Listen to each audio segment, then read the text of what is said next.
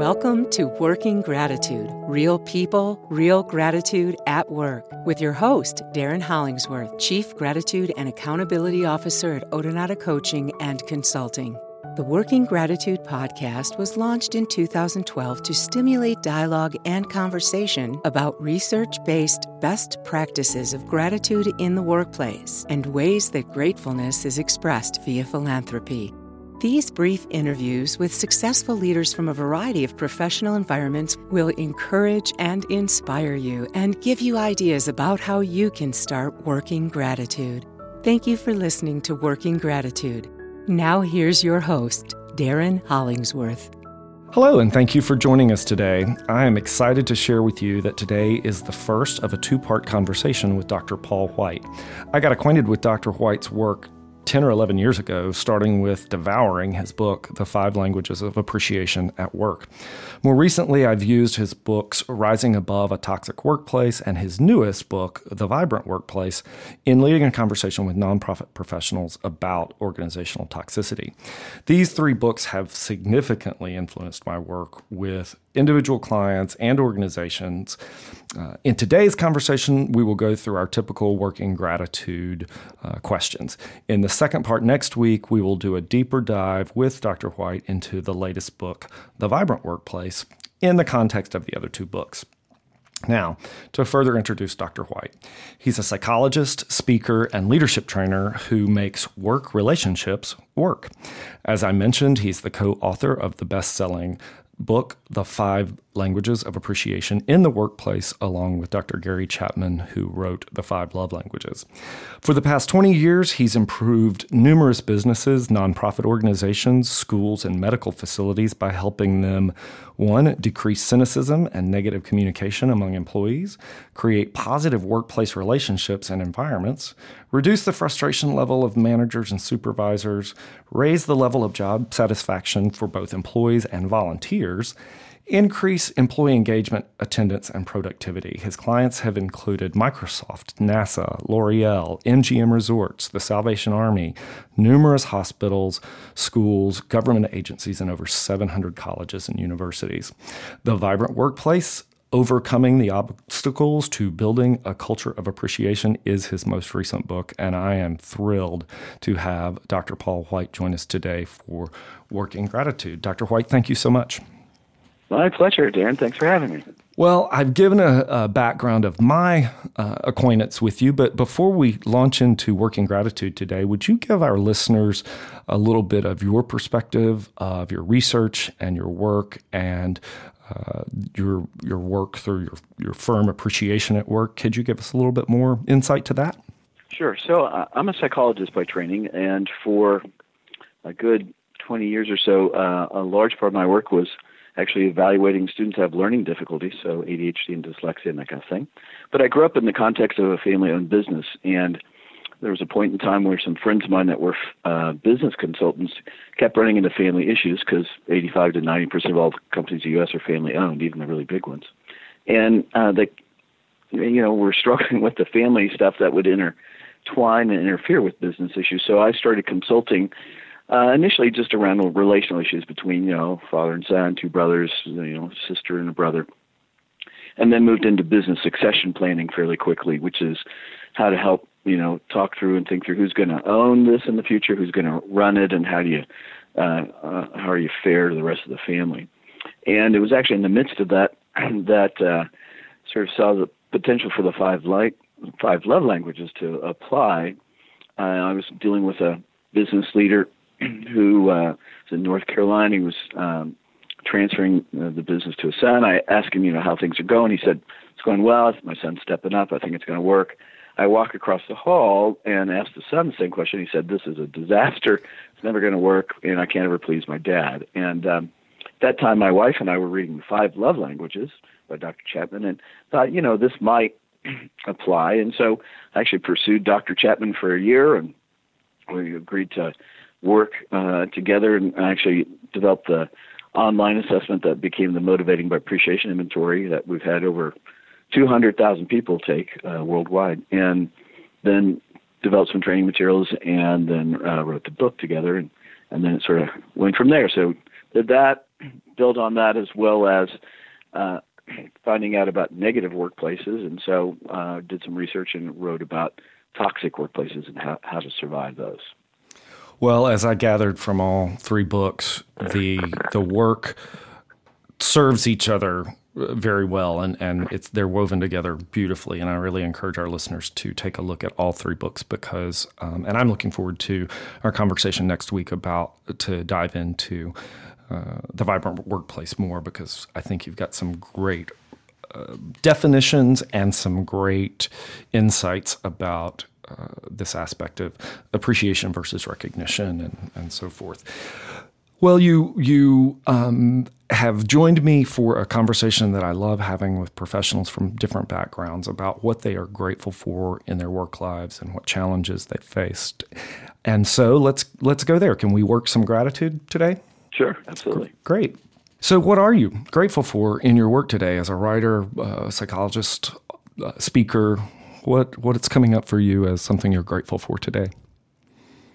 Well, I really have been and continue to be and even grow in my gratefulness for my team. I initially for a number of years just had an office administrator for my practice, but over time as our work has grown, I have now 5 team members, plus a couple of other part-timers that really help support the work and help get things done that I can't get done, and they have knowledge and skill bases that I don't have, and also personality and temperaments that are needed in the different roles. And so it's just fun as well as challenging, but fun working together with a team to accomplish more than what you could do on your own. And I got great quality people, and so I'm really thankful for that. That is a wonderful theme that we hear. People, it seems like connection to team and a team environment. No one is an island. Even in an entrepreneurial spirit, I know it must have taken some kind of guts and chutzpah to approach Dr. Chapman with the popularity of the 5 love languages, but then to also realize that you needed some help with things is telling to your own sense of professional development, that you can call in help when you need it. And it's great that you've surrounded yourself with a wonderful team. And your team who helped us connect, I'm really grateful for them. So I hope they hear this and know that. And you've alluded to the facing challenges in the workplace with building a business that's different than the way you started out. I was, just as you spoke, I was fascinated to hear about your earlier career with people with developmental type disabilities or otherwise, and then to bring this to such a wider audience. What challenges can you call to your mind that you've faced that you may not have been able to be grateful for or appreciate at the time that you were going through them, but on the other side of it, you can look at them with a lens of gratitude? Well, one of them, I'm still sort of going into, and that is, or going through really, is the transition professionally from being a solo practitioner with an assistant to a small business owner and leader with a team. And I really feel like in the last probably 3 to 4 years especially, I've had to grow a lot, moving into new areas of expertise and leadership, and in sort of an ironic way, having to learn how to apply the principles that I'm teaching. I often tease that psychologists are sometimes people that can teach principles that they haven't yet implemented in their own lives. And so I think it's a bit of irony there.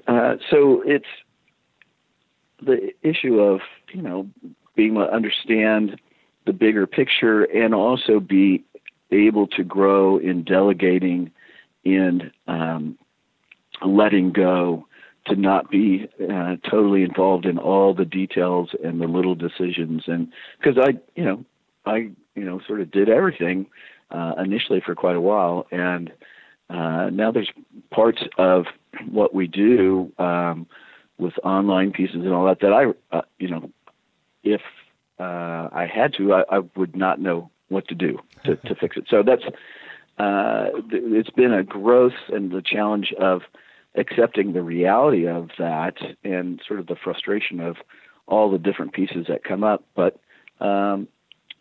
becoming grateful that as we grow as a team and as I try to move into appropriate leadership, we're able to serve more people that way.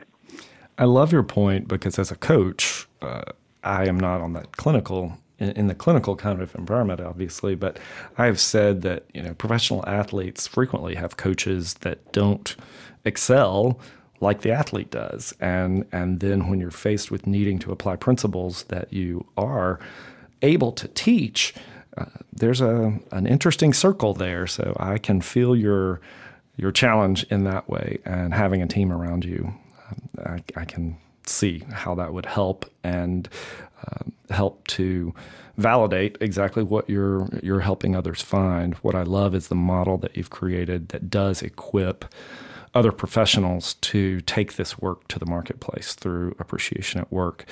And I encourage our listeners to take a look at that and at your website. Is that appreciationatwork.com? Am I correct on that, Dr. White? Yeah, that's correct. And it's the word at within that. So it's Appreciation at Work, and it's the word, not the at sign. Got it. Appreciationatwork.com. Yep. Good. I have looked at that extensively, obviously, particularly more recently, and I think that that's going to serve the professional community. The other thing that I think is interesting is the way that you have overlaid your work both in the for-profit sector and in the nonprofit sector. My career has been focused in fundraising and nonprofit executive leadership, and that's the clients that I tend to work with most are boards of directors and executive staff, fundraising professionals, and you apply these principles in those environments as well. So I think that there are lots of ways to apply this work that might not have immediately been visible to people if they haven't really taken a look at it. Because frequently nonprofit organizations don't have an HR professional who's looking at development or culture, right? They're working on program. They're just trying to accomplish the mission. Exactly. And so pre-mission. And actually, I grew up professionally in the not-for-profit and social service world and some government agencies and so forth. And those are the ones that need help with appreciation in an authentic way, because they don't have a lot of money. There's not a lot of prestige. It's very demanding, and so you can just, and the mission calls you to keep giving and giving. And so burnout is sort of a norm rather than the exception. And unfortunately, when I did research for the Rising Above a Toxic Workplace, it was really nonprofits and ministries that really had sort of the worst stories about how people felt and how they were treated, which was quite sad to me. But we've helped hundreds, if not thousands, of public schools and churches and ministries and not-for-profit organizations, from the Girl Scouts to almost anything you can think of. And that part of our development was to keep resources low cost, because they don't have a lot of money, but it really is a huge payback for keeping your staff and keeping them encouraged and engaged. You've made the work very approachable in the books, and even in Vibrant, the reflection questions I find are just incredibly helpful. And as I said, we'll talk about this a little bit more, but I love the way it's set up, that the Rising Above a Toxic Workplace is a lot for that individual contributor, and then the Vibrant, if I'm interpreting the work correctly, Vibrant lets leaders look at what they can do to make more of an impact in those organizations. Sure. I call what you call burnout, and I've called it the same thing as a professional fundraiser for a number of years.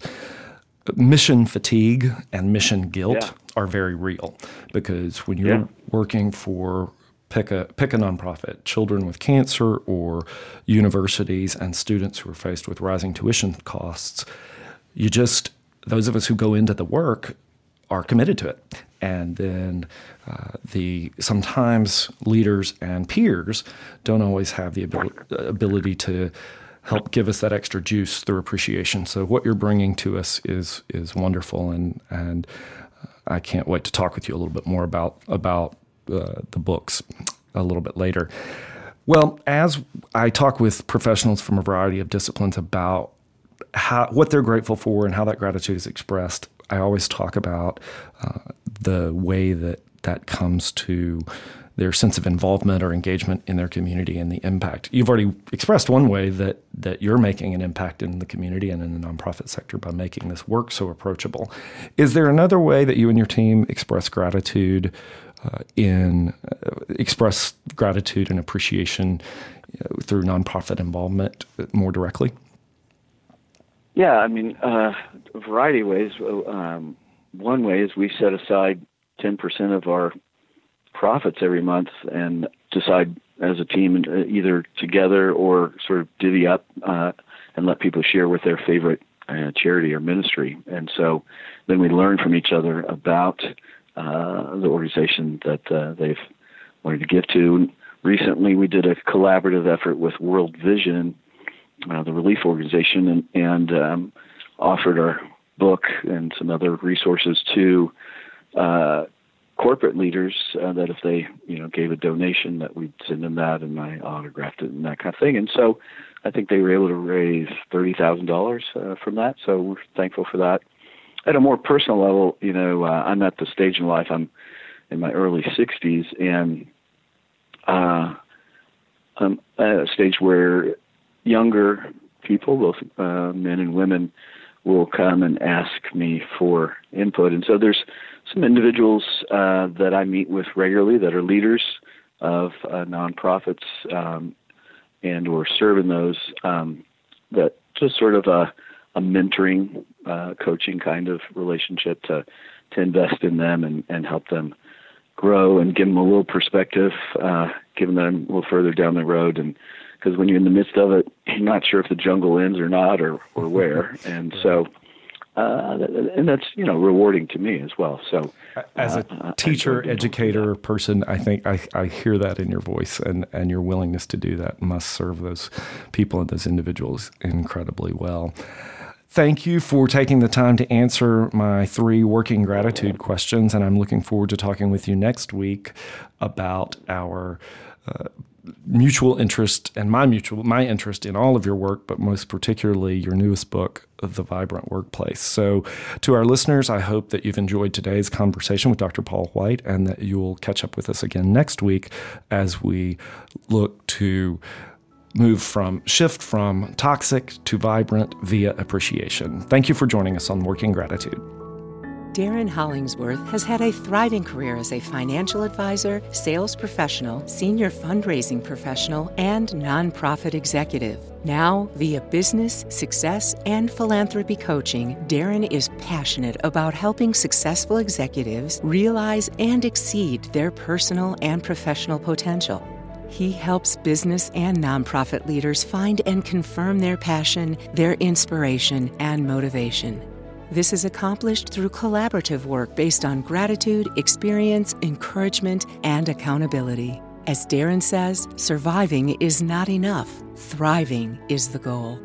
Additionally, Darren works with businesses, nonprofit organizations, and boards of directors to create new possibilities for transformational customer and donor relationships, organizational strategic visioning and governance, as well as continuity and succession planning. Via collaboration and consulting, Darren engages with clients to empower them to build upon strengths and face challenges with confidence and expertise.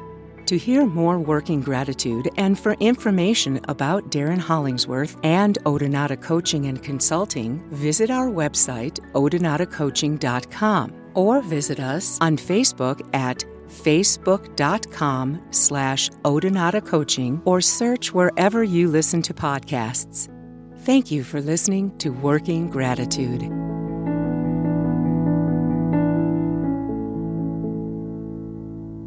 Working Gratitude, copyright Darren Hollingsworth and Odonata Coaching and Consulting, all rights reserved.